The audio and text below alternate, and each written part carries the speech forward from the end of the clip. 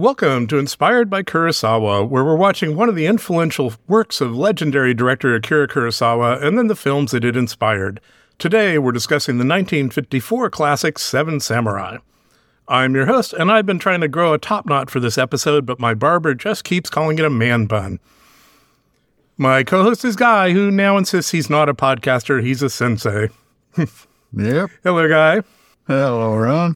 And today we have repeat guest and friend of the podcast, Andrew Heaton, host of Alienating the Audience. Hello, Mr. Heaton. Hello. Glad to be back. Yeah, so what's your familiarity with Kurosawa? I saw this. This is the only Kurosawa film I've seen. However, I've had two prior run-ins with it. I saw this when I was about 10. I remember being at some summer camp where it was like one of those day camps you go to when you're like 10 years old. You're not actually out in the woods or anything. Your parents just drop you off at a library or something. It was one of those. And I remember watching this film, and that was well before I started drinking. So I remember a surprising amount of it, despite my advanced age. And then the other bit, the only Kurosawa references that I've heard since then are occasionally somebody will accuse George Lucas of ripping off Kurosawa. And in the banner song 1 Week by Bare Naked Ladies, which was my favorite band in high school, they say, like Kurosawa, I make bad films, I don't make films, but if I did, they'd have a samurai.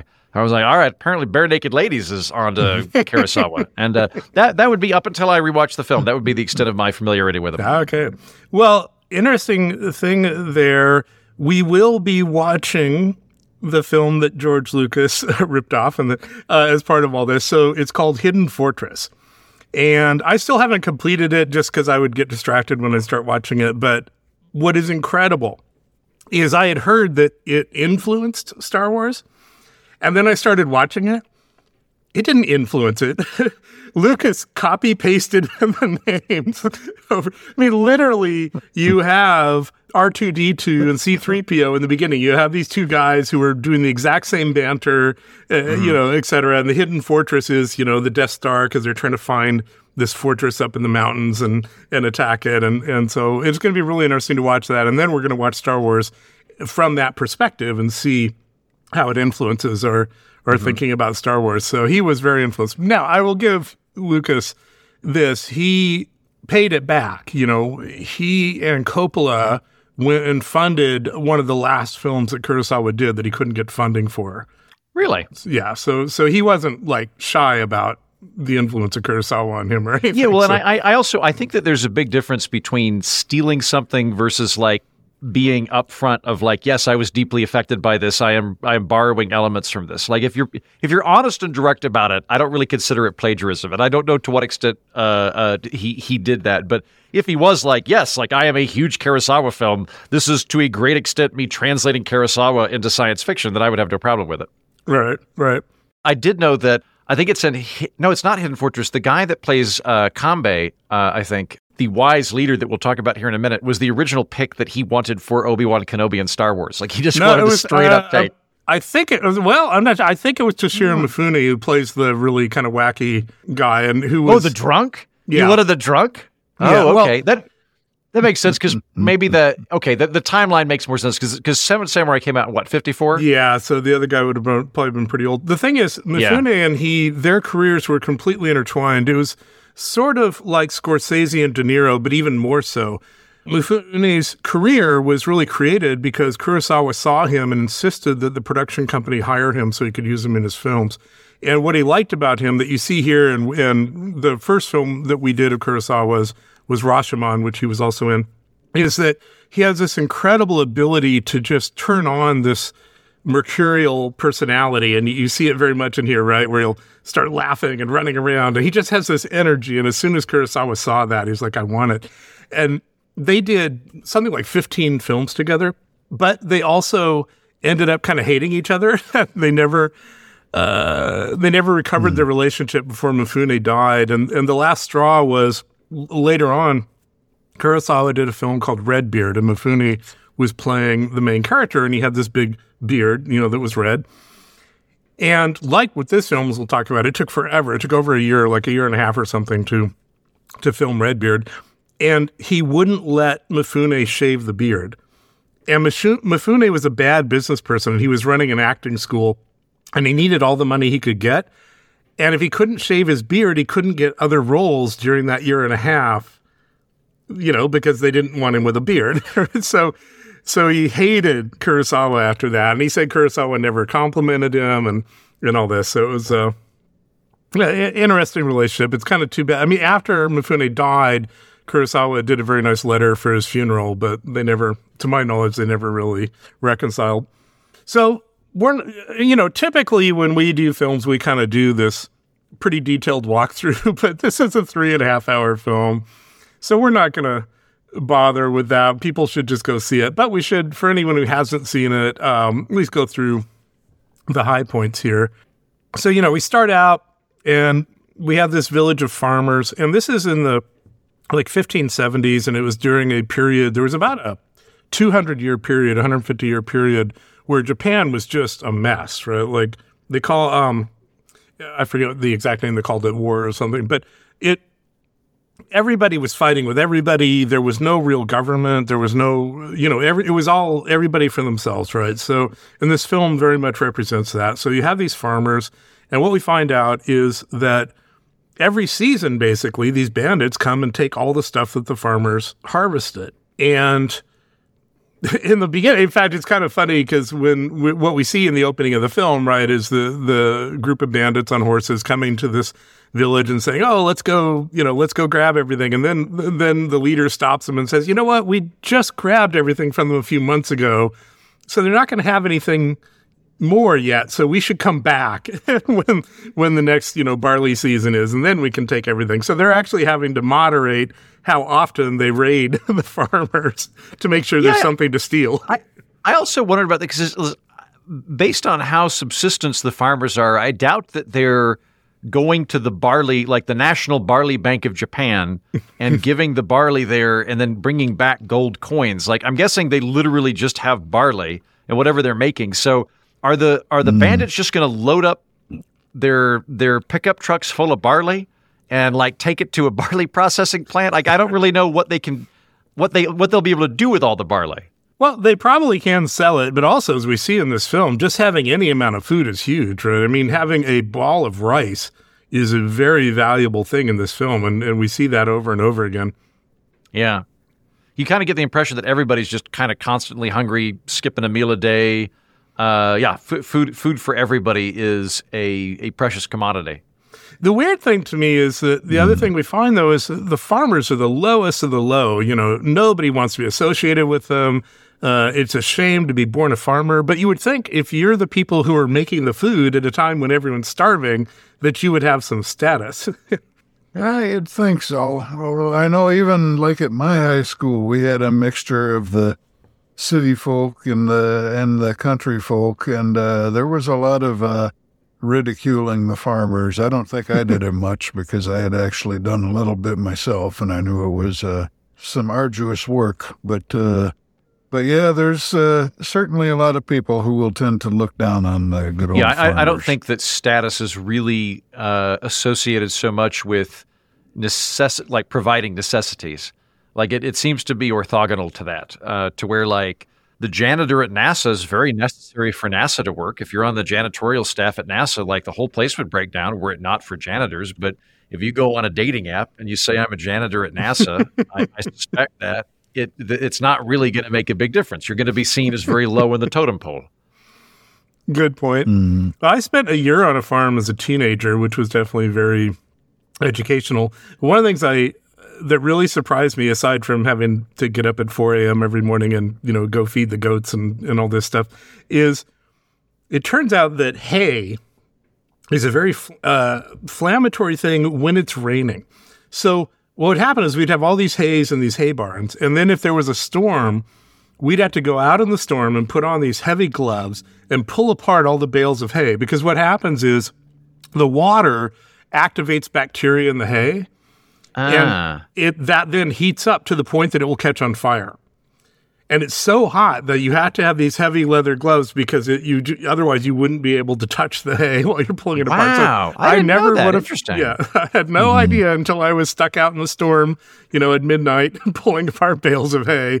And that's one of the things about farmers. And, again, we see it in this movie is like everything runs your life. The environment runs your life. Like you're just stuck with whatever happens and you have to react to it. Locusts or whatever comes along, you're going to be subject to it. Yeah, I'm glad I became a podcaster. It seems easier. Very rarely do I have to wake up at midnight to pull apart my podcasting equipment lest it explode. So we have these farmers and, they overheard the fact that the bandits are planning to come back when the season is ready. And so they have a big village meeting to figure out what to do. And there's a lot of dissension in the ranks. And, one of the guys who's key in all this, his name is Manzo, and he's a very, very fearful person. I don't know if it was makeup or his face, but he is this incredibly pathetic guy. And he was able to communicate that so amazingly well. Manzo's my favorite in the entire film. If it's a guy I'm thinking, Manzo kind of has that like sad clown mouth. Yeah, it's just sort of this kind of constant sad grimace. That guy's amazing. It's as if he had spent decades just kind of grimacing in a sad way, and he has this kind of he reminds me of like a 1950s hobo character. With just that kind of like, I don't know. I really enjoyed him. Actually, can I pause you? Because one of the things I wondered about throughout this entire film, why are all the farmers shaving their head? Is that because the samurai don't, one of the rookie samurai, he shaved his head. The other samurai have not shaved their heads. So is it a class distinction? Is it something religious? It seems like a very odd thing to do for people that work in the sun all day to remove sun cover from their heads. I didn't notice so much the farmers doing it, but the point is really good because a little bit later, the person who's going to be the lead samurai, the first thing we see of him before we know who he is or what he's doing is he's shaving off all the hair on his head. And what he's doing in that case is he's going to pretend to be a monk to take care of a problem, which we'll probably get to in a bit. And I actually asked ChatGPT to explain to me the significance of the hair thing here. So the top knot that samurais had was because of the helmets that they would wear, and that made the hair work with the helmets. And then that top knot became a status symbol. And so the fact that we see who's going to be the lead samurai here, the first thing we see him do is willingly shave his hair. He is reducing his status in order to solve a problem, which is not something, as we'll see later, not something a lot of samurai would do, right? They're not going to reduce their status to help out people in any way. So I don't have an answer for the farmer shaving their head thing, except that definitely that's not something your typical samurai would do. And there is some social stuff around the hair, yeah. Right. So these villagers have a big meeting, and Manzo, this guy, and he's always the biggest coward, and he's like, you know what? I have an idea. When they come, we will just grovel, and we'll say, please leave us enough food that we won't starve. And that's his plan for how to deal with this. But the rest of the village decides we've had enough of this, we need some help. But they don't know what to do. So they go to the village elder. This is another guy with such a distinctive look and face. And again, I don't know how much of this was makeup. I don't know how much it was acting. I don't know how much it was just them casting people who looked like this. But it's sort of like you were describing, the village elder looks like he's got all this plastic surgery or something to get his face to look this really weird way. And he's an interesting guy. And he tells them it's time to fight back and they need to go get some samurai, that he's seen this before. And, bandits would go through and clear out a bunch of villages, and the only village that survived was the one that hired samurai to protect them. So they send a team of people to the local town to try and find some samurai. And one of the things that's, it's probably frustrating for a modern viewer, but it's also interesting about this film being 3.5 hours is it just takes its time, right? There's nothing rushed in any part of this. So they spend a long time trying to find samurai. And, most of the samurai are kind of jerks who are like, I'm not going to help farmers. What do you think I am? Yeah, and they don't have anything to offer beyond their rice and millet and barley. They don't have coins or anything cool like that. Yeah. The thing that surprised me about the length of the film is that it works. Like I didn't think that was going to, because I thought about it, like an hour in, I'm like, what's happened? We're an hour into the film. What has happened in the film so far? And I did a middle check, and I'm like, we're an hour into the film. The bandits threatened to raid them. They talked to the old guy. They went to the town, and they've tried to find some samurai. Literally, you could have done that whole thing in about 7 minutes if you wanted to have that exact same information communicated. But it doesn't. Somehow, and I don't fully understand this, you're just kind of watching it, and you're like, no, I'm on board. Like it's like almost like you're adjusting your mental metabolism to slow down a little bit. And you're like, no, we're gonna let this breathe. And in a way that I don't know if it's because it's in black and white that my brain just goes, old timey, it's fine, different. Where if there's something brilliant to Kurosawa, I don't know. Because today, if I watched a film that was like normal, Paramount Theaters came out 2023, and an hour in they'd done 5 things, I would go crazy. I'd have to take Adderall to sit through that. Well, I would say it's one of those films where, even though it's at length, it really, really benefits from occasionally rewatching it, because I've seen it now with a couple times for this podcast, like about 4 times. And each time you see it, you get so much more depth, because the first time you watch it, this is all this stuff, and it's kind of overwhelming, and you kind of, okay, there's samurai and there's this and that. It took me a couple times to really start to get the different personalities of the samurai, how different they are, the different roles that they play, how much character there is in this. So one of the things we talk about, that whole first hour, well, when they go to the town, they have failure after failure trying to recruit samurai. Meanwhile, they're running out of the food they've got. And one of the things that repeatedly gets mentioned is, in order to keep rice so they can give rice to some samurai who come help them, because again, that's just how valuable rice is, they're eating millet, right? They're essentially starving themselves so that they can have a few handfuls of rice, so when they find a samurai, they can give the rice to the samurai. I mean, that's just, so it's just seeing just how desperate they are, Okay, can I ask there too, based on the context, I understand that millet is a bad thing, right? It's like the way they say it, it's like saying corn husks.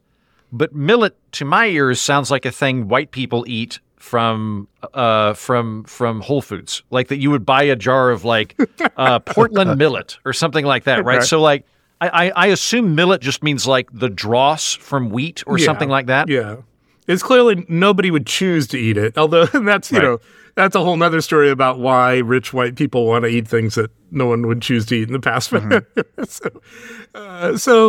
with that hour, we just get to see how desperate they are, and their supplies keep running down. And then as we see, the rice gets stolen, so they literally have nothing to give a samurai.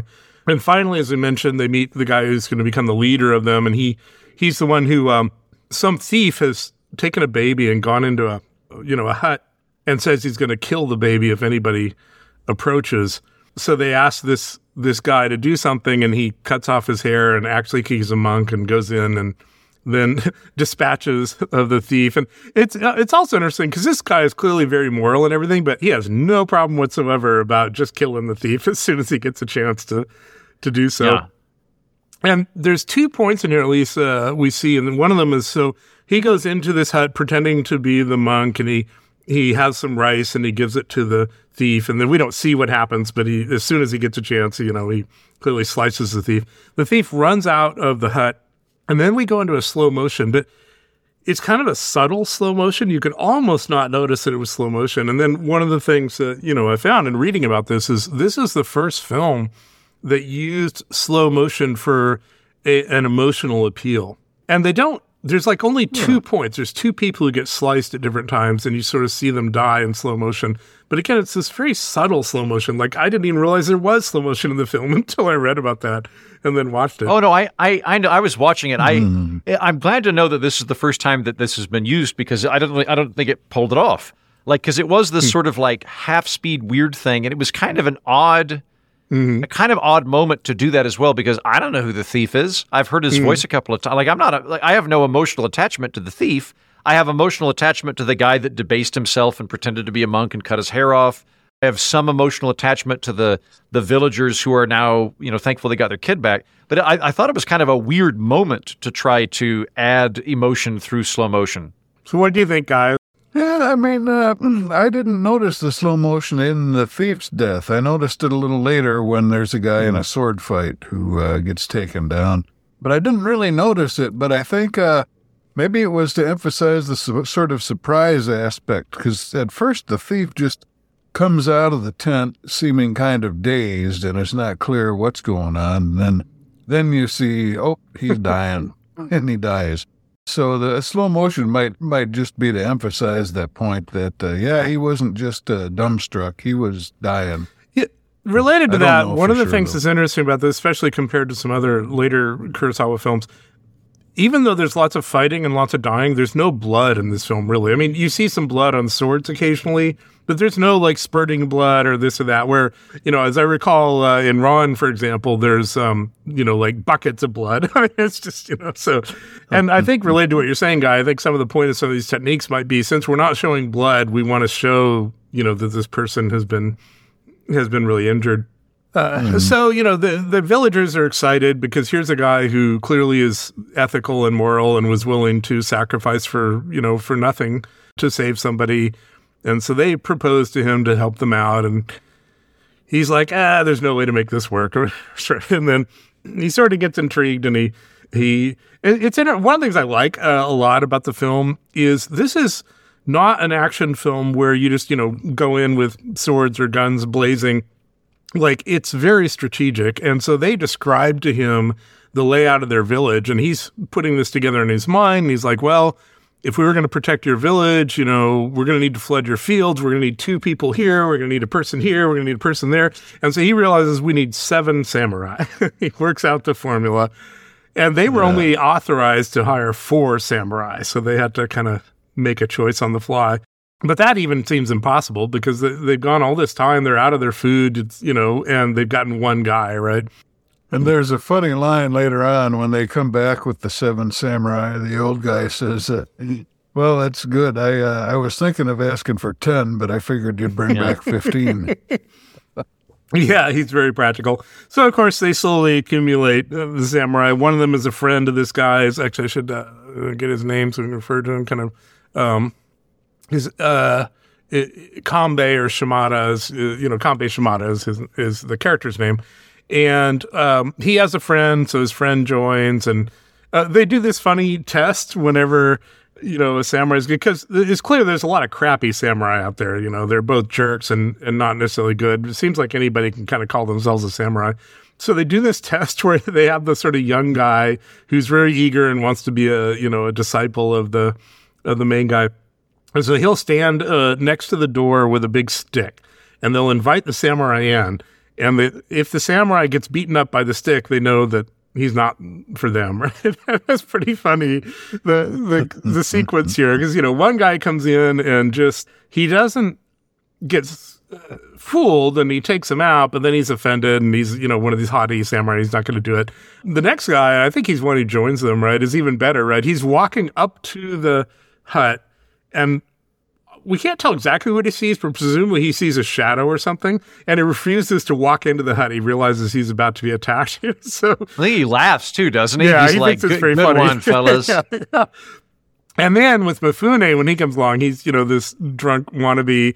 He comes in as a drunk, and he gets smacked on the head, and then spends about 20 minutes chasing them around and, being a drunk, and there's no way that they're going to accept him. We'll see they eventually do accept him, and he actually has a very valuable role to play in all this. But they only accept him because he refuses to leave them alone. He comes along until they sort of understand his role in things. So, they eventually get their 7 samurai who don't manage to get hit by the stick. Well, they return to the village, and they find that it seems to be empty. They all head off to the village, and nobody comes out and greets them. They're sort of sacrificing themselves to do this, and the villagers are scared. They don't quite know what the deal is. And I think, we'll see there's kind of a lot of background story here about the villagers and samurai and such. But the funny thing is that eventually, and this is one of the ways that they find out that Mifune is worthwhile, is he sounds the alarm. There's a certain way they like pound on a piece of wood or something to sound the alarm that the bandits are coming. And then everybody's freaked out, and they all run into the center of town, and they're all wanting the samurai to help them. And So Mifune, it turns out, we'll see, and this is kind of the real value he provides. He understands the farmers, and as we learn, eventually, he actually was born as a farmer, which he's sort of ashamed of. And so he's kind of playing a samurai. But it turns out to be really helpful to everyone because the samurai themselves are such a different class than the farmers, so they don't really understand them. And Mifune is the only one who understands both the farmers and the samurai and, has complex feelings about both of them. But he knows how to manipulate the farmers, so, he knew how to get them out here. He also tells the samurai, look, these guys are going to claim they don't have any food or anything. You know what? They have all sorts of food, and they have sake, and they have this, and it's buried here and there. It's under the floors. It's under the barn, And it seems like he's being ridiculous. We see later in the film he's basically right, because once the farmers respect the samurai and the samurai have taken some sacrifices for them, all of a sudden they start showing up with food and sake and all this, just like he said. And I think so Guy and I are going to watch a whole bunch of films that were inspired by this. And my take on the ones that I've seen already is typically, especially the American ones, inspired by this. It's all about getting the group together and then beating the bad guys. And in this film, the people that they are protecting, well, in the American films, it's always these very innocent people, right?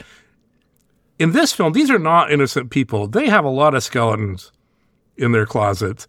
And Mifune is someone who understands that, right? So one of the things he figures out that they have all this armor and weaponry, which the only way they could have gotten it is if they robbed and possibly killed samurai who had been defeated and who were like retreating from battle. So, these are, and we actually, there was a reference really early on in the film when the village was debating where they bring this up, it's kind of, it's one of those things where you might need to watch it multiple times to see what's happening, but they talk about the fact that they've done this to samurai before. So the implication is that they were picking samurai off, because that is a poignant moment in the film where the wild card character, I'm very bad at names, the wild card character is given his impassioned speech about how awful and wily the farmers are, but that the reason that they're so awful and horrible is because you samurai are even worse, and that you're coming by and taking their food. From the get-go, I'm just siding with the peasants on this. I'd sort of assumed that samurai had tried to muscle food out of them and they'd successfully repelled them. But the implication is that like a couple of defeated samurai were walking down the road and they jumped them and stole their armor or killed them or something like that. It's never fully explained, but the fact that they have a lot of armor and they have a lot of weapons. So there seems to have been some kind of systematic thing here. So it's also, once you understand that, it's kind of audacious that they then go to samurai to protect them, right? So, of course, now that samurai are here, we go through now what would these days be very stereotypical, right? Because you would have your montages of training the village and all this and getting them prepared. Although, again, they take a long time at all this. And one of the things I like a lot is we watch as the lead guy and a couple of his people walk all the way around this thing. They go to every corner of the village and determine what they're going to need to do tactically to protect that part of the village. One of the things that they realize that causes some problems is they realize they're going to have to sacrifice several village houses because there's just no way to defend them. Yeah, there's a little river and they're on the other side of it, and they're going to have to take out the bridge. Right, so they're going to flood the barley on one side and take the bridge out. They want to, this is very, what's the famous ancient tactician who wrote the book that, Lao Tzu? No. The Art of War, you're talking about that? Art of War, yeah. Yeah, there's a lot of, Art of War stuff in here, right? Where it's like where you need to control where the fight is going to happen and how it's going to happen and all this. And so, but there's a really fascinating thing that comes out of them deciding that they're going to have to let some of the houses go, which is the people who live in those houses say, well, screw everyone else. If you're not going to protect our houses, we're not going to protect anyone else. And this is where the leader, who's this very, seems very wise, respectable guy, the main samurai, he suddenly shows a different side of himself, right? Because as these people are saying, well, we're not going to help anyone else if you're going to let our houses go, he pulls out his sword and he chases after them, and he makes it clear, you are going to be on board or you're not making it out of here. And so that kind of, sets the tone. Everyone's in this fight. Meanwhile, we have this young samurai who they didn't want to bring along because he's too inexperienced, but, he sort of weaseled his way in. And one of our stories here, right, is that Manzo, the guy we talked about who just wanted to give in to the bandits, he has a beautiful daughter. And as soon as the samurai are showing up, he makes his daughter cut off her hair and pretend to be a boy. And the young samurai and his daughter, Shino, end up encountering each other. And obviously, the samurai figures out at some point that she's not a boy, and they start a relationship. And, it's obviously his first relationship, and it's very interesting. Part of what got me is as things get more stressful and the attacks are about to happen and they don't know if they're going to live or not, she's trying to goad him into having sex with her. He's sort of shy and has boundaries and everything. And she's saying, act like a samurai. I mean, she's really trying to get him to do this and he won't do it. So that was kind of funny. Yeah, she's just basically throwing herself down in the... rolling in the hay, as it were. Which you don't want to do if it rains. I don't know if you know this guy, but when it rains, the bacteria in the hay makes it get too hot to have sex in. Although, eventually on the eve of battle, they do, manage to do the deed. And, of course, her father realizes this has happened, and that's a big, a big problem, right? Because he wants to disown her and all this. So. Okay, can we pick that apart? Because you get the impression that there's this really, really distinctive class culture in medieval Japan, where it's almost not like classes of Japanese, but almost like two countries on top of each other. Like the samurai, when they find out that the peasants had picked off other samurai, one of them's like, well, now I want to kill them. He's not like he views it almost as an attack on his class that they would ever do that. And then apparently it's not that these guys are from out of town and they're going to bang and leave. It's not that it's like a chastity issue of, you can only have sex with my daughter if you make things right and marry her and stick around. This is forbidden in terms of the class structure, and right. The farmer's angry that his daughter's tapping the guy that outranks them. Yeah. I actually, after watching the movie, I went and looked up some, critical analysis of it. And, mainly that was what I was curious about, is that you get to the end of the movie, and if this was an American movie, you'd have something like, the young samurai realizes that this town is where his heart is, so he's going to marry the girl and, start a family here. Nope, that's not the way it pans out. Tell me if you think I'm wrong. I think he was willing to do that. He thought that's where it was going. And she was like, nope, sorry, I'm a villager. And she goes out to, pick wheat or whatever. And she's not interested, which was kind of interesting. Mm-hmm. Yeah, I think at least as far as I could establish, that it's all because of the class differences, as Andrew said. You all would need to speak Japanese to answer this question, but perhaps you've run into it in your readings of it. If we were setting this in Britain, we'd presumably have the villagers talk like this, governor. And it's very clear that they're on the, whereas the samurai are coming in and they all sound like out of Guinness. I have no idea how to pick apart Japanese accents. Right. I'm assuming that there's like a very intense linguistic difference between the samurai and the villagers.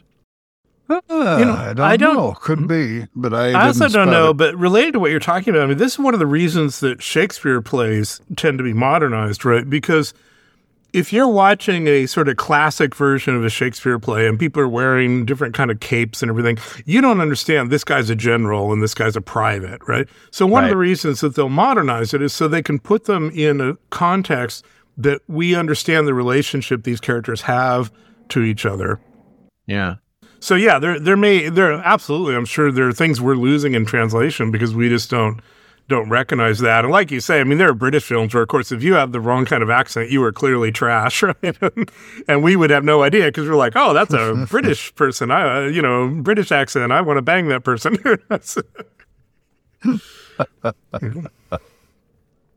Like My Fair Lady. Yeah. You know, Right. Henry Yeah, this is a very Higgins good with example the- of that linguistic class structure. Yeah. Yeah, and so we have this whole kind of middle of the film where they're figuring out how they're going to defend it. They decide they have to wait for the barley to be harvested so they can then flood the fields, and they just have to hope they don't get attacked before that. And we go through these conflicts about them not letting some of the houses be sacrificed. And all this leads up to the last third of the film, which is really kind of the actual battle, right? And it's really, again, very tactical. I mean, they do things like, so these guys are on horses, and there's 40 of them, and they know there's 7 of them, the samurai, and they are trying to get the help of the villagers, and they are training the villagers. One of the things I thought was amusing is one of them creates a flag for the 7 samurai. It has a circle for 6 of them, and then a little triangle for 1. So we have that representation that's flying on top of one of the houses. And then they create, or actually I think the lead guy creates this document which has a circle for every single one of the bandits, because they know that there's like 40 bandits. And then as they're killing bandits here and there, they're crossing out one of the circles. I thought that was pretty brutal and pretty cool. We do have an early thing in here, which is another kind of, plot line. So some scouts come along from the bandits, and they figure out where the bandit village is from this, and they're going to go and, do a preventative attack on them, and they end up burning down a building so they can kill the people as they come out. And we have this sort of unexpected thing, because there's a guy, one of the villagers who's hosting the samurai in his house. The drunk guy, Mifune, finds this woman's robe and taunts him about how, it must be easier when you have a woman here to, have sex with or whatever. And well, yeah, because they're staying in that guy's house, and he's staying out in the barn, and the drunk is walking through the barn, and he's like, he's kind of like gently razzing the guy, and is like, oh, no wonder you don't mind staying at the barn when you got a wife to keep you warm. And he holds up the kimono, and then the guy flips out. Right, which he's also sniffing very inappropriately as he does it. And so we don't understand what this is about. And the guy insists there is no woman, and he kind of breaks down. Well, then later on, when they invade the bandit village and burn down this building, there's this beautiful woman inside, and she sort of starts to walk out, and then she commits suicide eventually. She lets herself burn to death. And we learn at that point that was this guy's wife, that the bandits had taken his wife, and that was his shame. And she had lived, and clearly they were doing whatever they were doing with her until she decided to commit suicide. So they could have been together. If she had just chosen to left, the two of them could have been together. Doesn't she just walk back into the burning house? It's not like she's in there and like she literally walks into an inferno because the shame of having been captured and raped and turned into a concubine is so great. Yep. So that's which is also kind of a more old-timey thing than now. Very fortunately, today, while rape would be horrible and being a sex slave would be horrible, I don't think that we would consider it something that you personally should be ashamed about for having happened to you. We would view it very much as being culpable to the other person. But there is a very long period of history where if a woman is raped, it's considered like she has been dishonored. She is shamed, even though she had no culpability in it. She has shamed her family and shamed herself, and the wife would rather die than go back to the village knowing what's happened. Yeah, and we don't know like how her husband would have responded, even though he clearly loved her. Maybe he would have rejected her because of this, right? And we don't get a chance to see what would have happened. Yeah. In ancient Rome, the paterfamilias was the head of every family was the paterfamilias, and you had power of life and death over your wife and children. There was no court of law that would convict you for strangling your wife. You could do that, and you find men come back from the Carthaginian wars and are pretty sure their wife slept with somebody else, and so they'll just kill them. They'll just strangle them and stuff. And it's history's brutal. Oh, yeah. You've still got some subcultures today where the honor killings are still a going concern. So that's not really the right way to place blame in my book. Well, but, I'm against rape, but I'm for honor killings, so I guess I'm more of a moderate than Guy. Right. So the entire last third of this film after this is, the bandits attacking the village, and they do some of the clever things that the samurai do is that, and they are working with all the villagers. They'll let like one horseman get through. All the horsemen will rush. They'll let one horseman get through, block off all the others with spears. So the one horseman who got through is now screwed because they're surrounded by swords and spears, right? And it takes the bandits a while to figure out to stop doing that. But yeah, they fall prey to that multiple times, and it's always fun because then you've got this one guy or maybe two guys who are just running around this little town, trying to figure out, do we get out of the town somehow, or do we just slash our swords at people and hope we prevail? Yeah, it's a bad situation for Another them. striking moment is in one of these cases where they've got one of them trapped. They're figuring out, what to do or whether to kill them or not. And, there might be an opportunity for mercy or something. And then this old woman, so there's the old guy and there's an old woman who's probably, 80 or something and can barely walk. And she's coming along. I think she's holding a pitchfork. And so she's kind of deciding, I'm going to take care of this. And then the wise old guy, right, who again, you might think might counsel mercy or something. He's like, nah, let's do this thing. So as soon as they do that, then everyone in the village has permission to just rip apart the bandits. So unfortunately, as we go along, kind of one by one, they are killing a lot of people, but we are seeing samurai die over time here. Although there's another moment, I love this, my favorite character. So Heaton likes Manzo. I like the badass. So there's this, badass swordsman who's very quiet and confident, and it just, you just want to be this guy. And the one problem they have is they realize that the bandits have 3 muskets, and so every musket is a big deal because they can pick them off from a distance, and there's nothing a samurai can do if someone's shooting at them. And so they're like, we've got to get one of those muskets for ourselves, and it's nighttime. And this badass samurai is like, I'll take care of it. And he just runs off, right? And this, especially in a modern film, it takes so much discipline for the director and writer of this to could be the coolest scene in the entire film. They don't show us, right? He just says, I'll get one. He runs off. And a little while later, he comes back with a musket and says, I remember 2 or 3 of them are now out. And whatever he did, we have no idea what he did, right? But it must have been incredible, and we don't get to see it. Is that's the guy who early on it kills the dude, the sword fight? You're talking about that character? Yeah. I know. I like him. He's very, very stoic. He the early on, the other guy, they're fighting with wooden sticks, and he beats him, and then the other guy's like, well, what about real steel? And he's like, I will kill you. Don't do this. I will cut you in half. And he's like, how dare you insult me? And he's like, I'm going to kill you. And then he kills him. Yeah. But he does it in he's not even bragging. He's just like, yep, Ron's taller than Guy. Like, why would you dispute that? And if Guy were like, how dare you say Ron is taller than me? Like, it's just, it's this very matter of fact kind of thing. Yeah. Oh, yeah.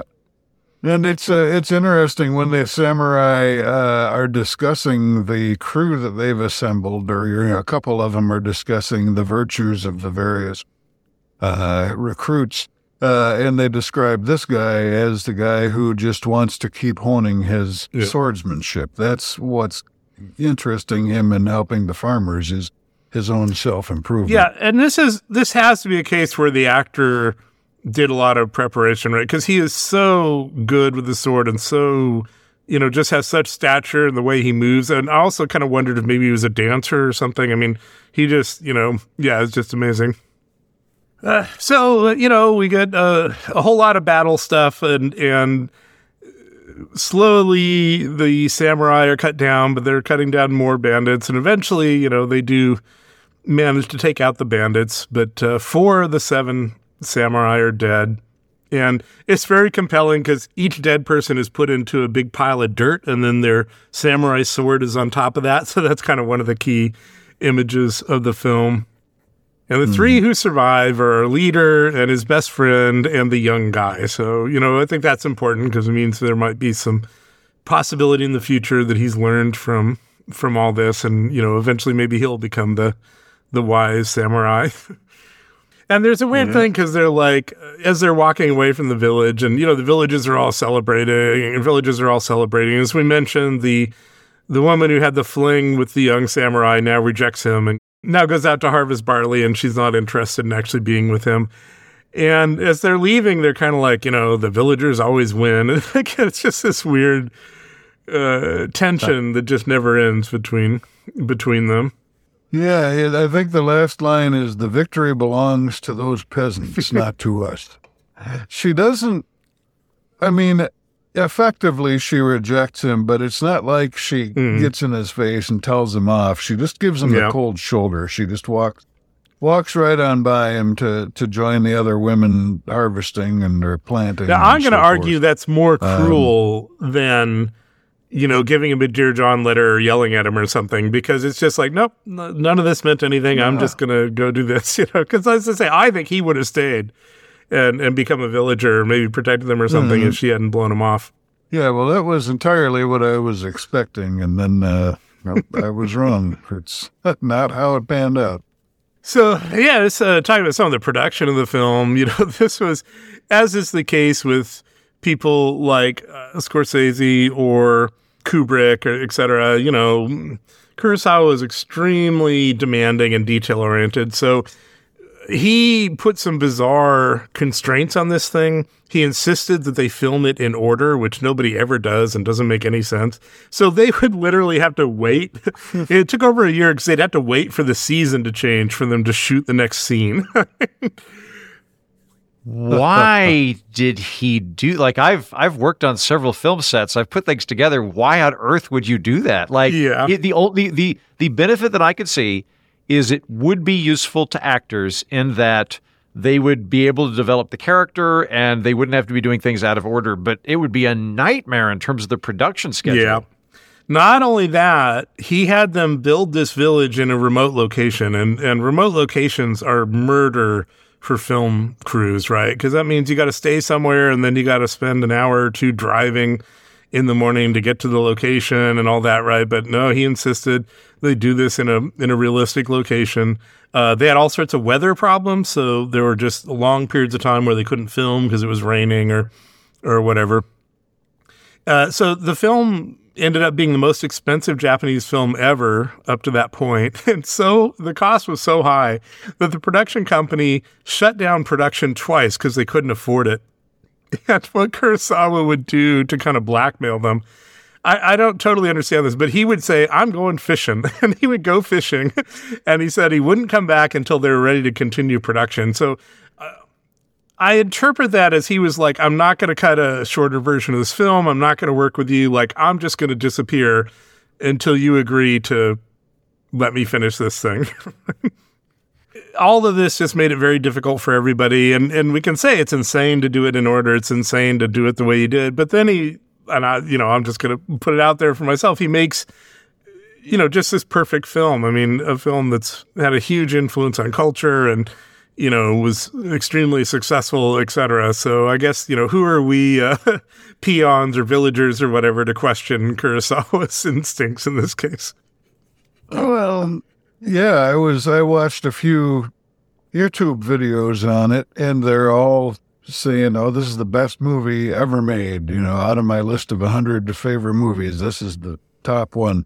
The results, I guess, the end justifies the means in this case. All right, so shoot the stuff in order. That's what I've learned. Yeah. You know what, though? Like, I recently did I shot a pilot up in New York, New Jersey, and we were doing a comedy sketch of a World War II scene where there's a lot of shooting and stuff. And because of the nature of it, we were having to go back and forth on stuff. And it was really just jarring. If we'd practiced it a lot, it would have been fine. But under the time frame, doing it out of order was difficult in terms of making the stuff coherent. Because normally when you're doing a live theater performance, and I'm remembering my lines, and Ron says his line, and I'm like, oh yeah, Ron said why are you wearing that goofy hat? And I say, because you slapped my father or something like that. But if you're doing it out of order now and I don't have that cue from Ron, it's a lot harder to get into the thing. Or, I don't know, maybe for better actors it's easier, sure. but for me, I found it difficult. Oh, yeah. I can imagine it would be. Or I've heard, like with some video games or maybe even cartoons, they'll do the voice recording out of sequence. It'll just be each actor will be on the phone from whatever town they're in, recording their lines. So they have no context aside from knowing what's happening in the script. So, yeah, I would guess that would be difficult, but I haven't really tried too much in the way of acting, so I can't comment too much, I guess. Well, so the podcast is called Worth Watching. I've already said what I think. Is either you're going to dare to defy conventional wisdom and say this is not worth watching. And I definitely thought it was worth watching. I wouldn't say I wouldn't count it as the best movie of all time, but I would definitely. Porgies. What's that? I'm sorry, I was just making a joke of like a really lowbrow film. Porky's could very well be. I haven't probably seen that since the 80s, so I might have to give that another shot just to see how it's aged. Probably like a fine wine, no doubt. I'm sure. I'm sure all the jokes hold up. Oh, yeah. But, yeah, it's definitely good. I did like it. Me being who I am, I did entertain the notion that maybe I could have shaved a half hour or so off the running time. But, it's still good. I definitely would recommend it. I think it's certainly merits the praise that it's garnered over the years. I enjoyed it. I would watch it again. I'd take a breather. I don't need to watch it like next month or something, but sometime down the road, I'd watch it again. I think it's worth watching, but it's contextual. Mm-hmm. So what I mean by that is, man, you've had a crazy day. You're ready to go. You still are, burning off those cold brews you had. Let's sit down and watch a 3.5 Kurosawa film. It's just not going to fit. It's not going to fit. Don't do this on a Thursday night when you're hard charging. When to watch this film, and it's a good film, but when to watch this film is, A, you're kind of tired on a Saturday and you just want to lay down and watch something and really soak into it, really luxuriate in a film. That's when you do it. Alternately, maybe you're hungover. Pretty good film to watch hungover. Finally, you're on a plane. You're going to be on the plane for 4 hours. This is a great thing to watch. You're already going to be there. Why not immerse yourself in it? Yeah, and I would say don't start drinking until you start the film or maybe an hour into the film. Yeah. So, yeah, and where I'm at, I mean, I've already said I kind of consider it a perfect film, but I think that it's a film that gets better the more you watch it, which is challenging because of how long it is. So it's, but I feel like when I originally watched it, I just, okay, there's some samurai and there's a fight and et cetera. And it's on the rewatches that the personalities of the individual samurai and of the villagers, and especially that complexity between the villagers and the samurai, became much more apparent and impressive. Like I just don't think I understood at all the first couple times I watched it that the villagers, had killed samurai in the past and the, the conflict related to that and kind of the hypocrisy of that, of them now wanting samurai to protect them. For being as long as it is, most of this is subtext. Like the film doesn't usually tell you these things. I mean, you just have to kind of absorb it from little comments and, what's going on. So, yeah. Yeah. Hmm. There is another thing that's maybe a little off topic, but I wanted to get it in sometime before we wrap up. You remember when we saw Rashomon, I was impressed with the rain in that. And when the rain comes in this, it comes right near the end. And it's equally impressive. I don't know what it is with Kurosawa, but he really knows how to make a good rainstorm. What I really enjoy about this film is that it is it's a juxtaposition of two things you don't tend to see. The the acting is at times a little over the top, or like particularly with the drunk character, he's very much like a almost like he's playing for a child audience, like the kind of acting that you typically have in a kids movie, where it's very, very animated, over the top. The peasants are that way, where they're very over the top. There's also a lot of like kind of weird physical acting that you don't normally see in films, where like they'll be thinking and they'll like scratch their chests. There's like a lot of hand movement and things. So the physical animation is probably more intense than average films today.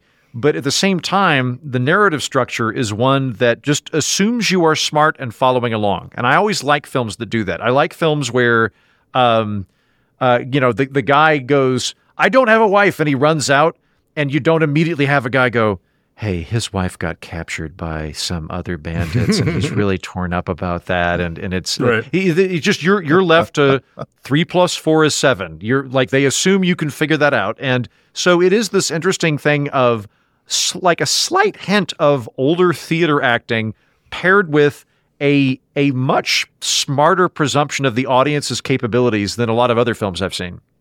Mm-hmm. Yeah, I'd say that's true. It definitely it doesn't serve you everything on a silver platter. You got to pay attention. Yeah, so, some of the films, so this, more than any of the others, even of Kurosawa, inspired a huge number of films. So it immediately inspired Magnificent Seven, which was literally made a couple of years later. And Guy and I will be watching that next for this. Battle Beyond the Stars, which is a Roger Corman science fiction film based on it. I haven't seen that, so I'm looking forward to it, because, Roger Corman is that sort of, trashy film thing that can be fun. Let me know how the Magnificent Seven goes, because I've not seen that, and I don't think that this would translate to the. It's an interesting proposition to try to convert this from samurai to the American West, but I don't know that it would work, because the samurai, there is this like really deep class structure that permeates this entire thing, whereas the Old West really has none of that. Like, there's not lords, there's not knights in the Old West. There's the bordello owner, but like, if you just get a bunch of money and open up a bordello, you too can be a high status bordello owner. So it would be interesting, but I don't think that it would work as well. Well, what happened there is the version of Seven Samurai that was released in the U.S. was significantly edited down. They just weren't going to put a 3.5 hour Japanese film in the theaters, right? Right. And so they based Magnificent Seven on the cut down version. And you're right, it has none of that. It really is just, and what I would say a lot of these will probably be, it really is just get the gang together and beat the bad guys and protect the innocents, right? There's none of that class thing, really. Alternately, they're all the drunks. Like that, right. the drunk over the top character, all 7 of them are that guy. One we don't have on the list, but I'm thinking maybe we should add it just to consider, is High Noon, because High Noon, it's not get the gang together. It's like, the one guy is, protecting the town. But it does have that tension where he's disgusted with the people in the town, and yet he's protecting them.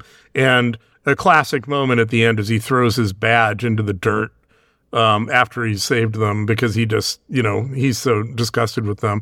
So, I feel like that might be interesting to see. The connection between that and this. We have, Three Amigos, which it's, I know, a favorite of Guy's, and it's a fun film. Yeah.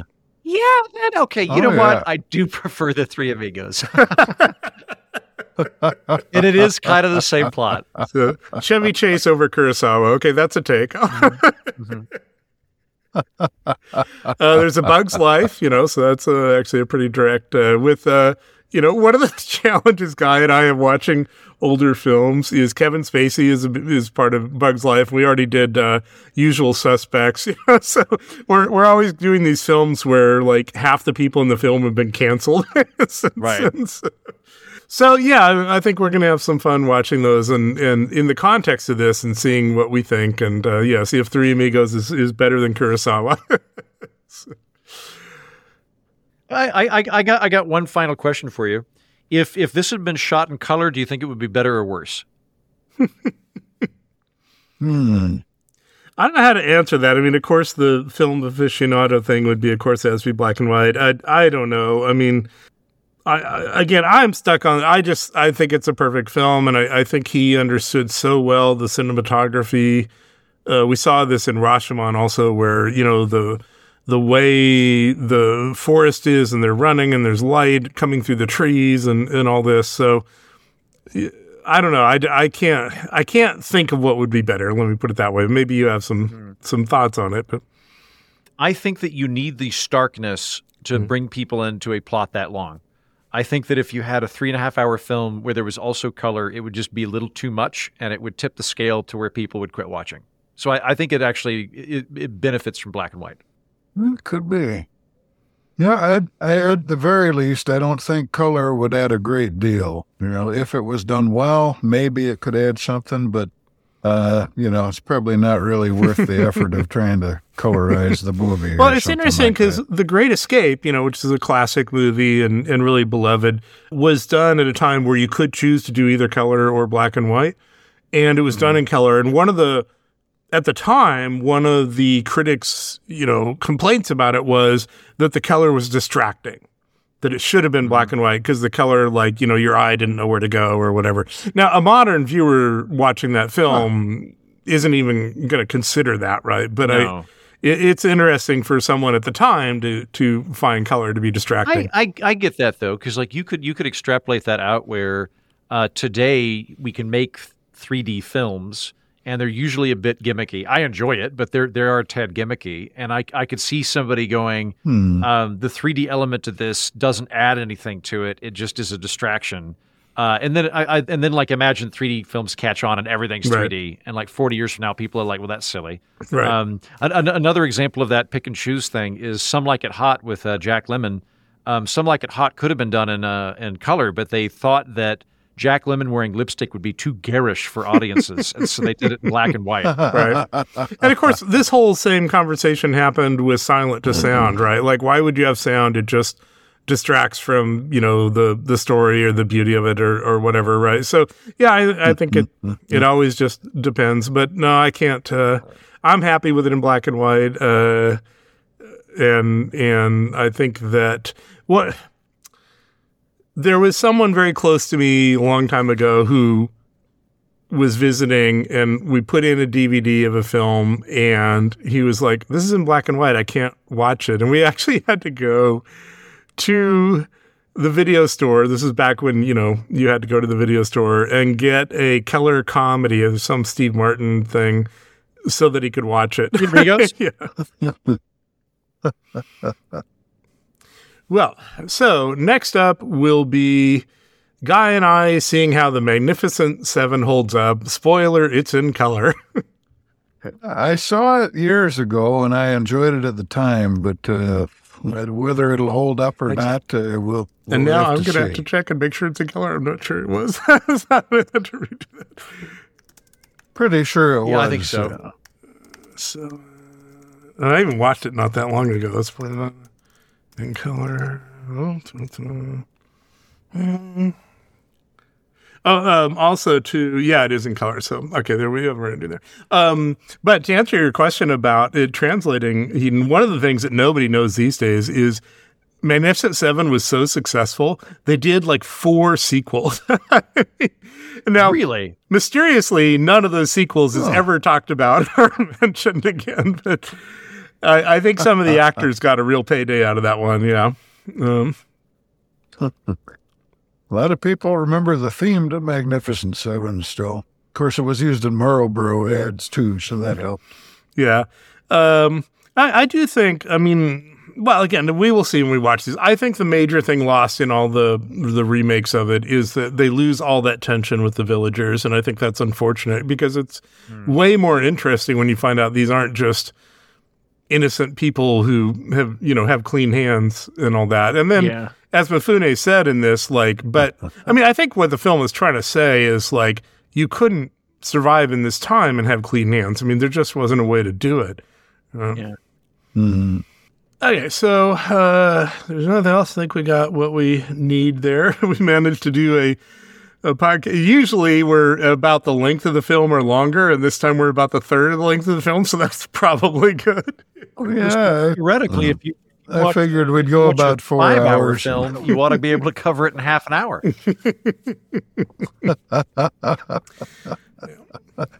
Yeah, maybe there's some threshold beyond which we just shorten it and shorten it. Well, thanks, Eden, for doing this. I know, it's a big time sink for this one, and I appreciate your doing this. Hey, it was fun to do. I appreciate you guys rolling with the punches on it. I just so you know, I screwed up with you. I also simultaneously scheduled an interview with a guy named Lewis Ballard and Hiram Lewis at the exact same time in my calendar because of the name Lewis. And so one of the guys was like, "Hey, did we drop this?" And I'm like, "No, Lewis." And I wasn't mean, but I was like, "Moron." And then like looked at it and was like, "Oh God, no, I screwed up." So anyway, I dropped things all over this week and appreciate you guys being nice to me. And yeah, Ron, I emailed you and your email didn't come back to me. And for hours, I was like, Ron must truly be enraged. So I sent an email the following day and you were like, "Yeah, it's fine, man. It's okay." So it was quite the relief. So thank you guys for being flexible. Now, so where I will put a bit of pressure on you is we were going to do Escape from New York at some point. So we got to get that scheduled if you still want to do it. We will. However, I've already kind of got the glut for alienating the audience this season, and I think I know you had done 15 or something. Yeah, I think alienating the audience is going to be a thing where I get it out of my system and go, to hell with it, and then I wait like about a year and go, I want to talk about sci-fi some more. So that one might be a hot minute, but we will do it.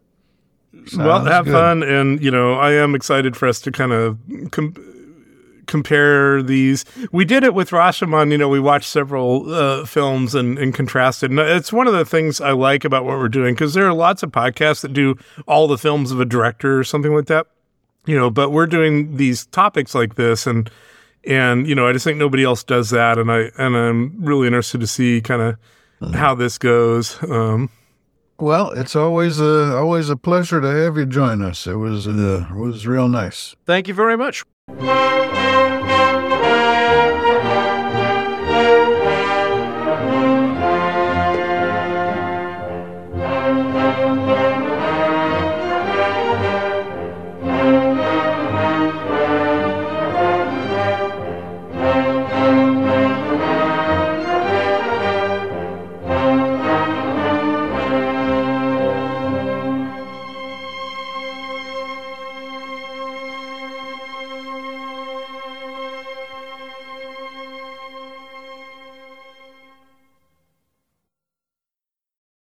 So the relevant bike anecdote I was going to say is one of Kurosawa's early great films is called Stray Dog. It's actually one of the first sort of detective stories on film. And it's about a cop, in Japan right after the war who loses his gun. And, of course, there aren't many guns, and for him to lose his gun is a huge embarrassment, and he's going to be responsible for anything that happens to it. So the movie is him trying to track down his gun. But they start out, because it's called Stray Dog, they start out with this extended shot during the credits of this panting dog. And there was this Western woman who decided that Kurosawa must have given a dog rabies so that he could get this shot of the panting dog. And she sued him in court for giving a dog rabies. He had to explain in court that what they did was they had one of the, interns or whatever on the set. They tied the leash to a bike, and the intern rode around with a bike and wore the dog out so that they could then shoot it panting. And I'm like, I don't know, which is more convincing, that you give it rabies, wait for the rabies to develop, shoot it, or run it around with a bike. Also, how do you get the rabies? It's not like you can walk into a pharmacy and go, "Hello, I need 3 vials of rabies, please." Like, you have to track down there's literally no way to get rabies other than a wild animal or access to some kind of biolab. Yeah, it was sort of a weird xenophobia, this Japanese director must have done this. Okay, let's see. Well, directors have access to all that stuff, the rabies reindeers, and you just hire one.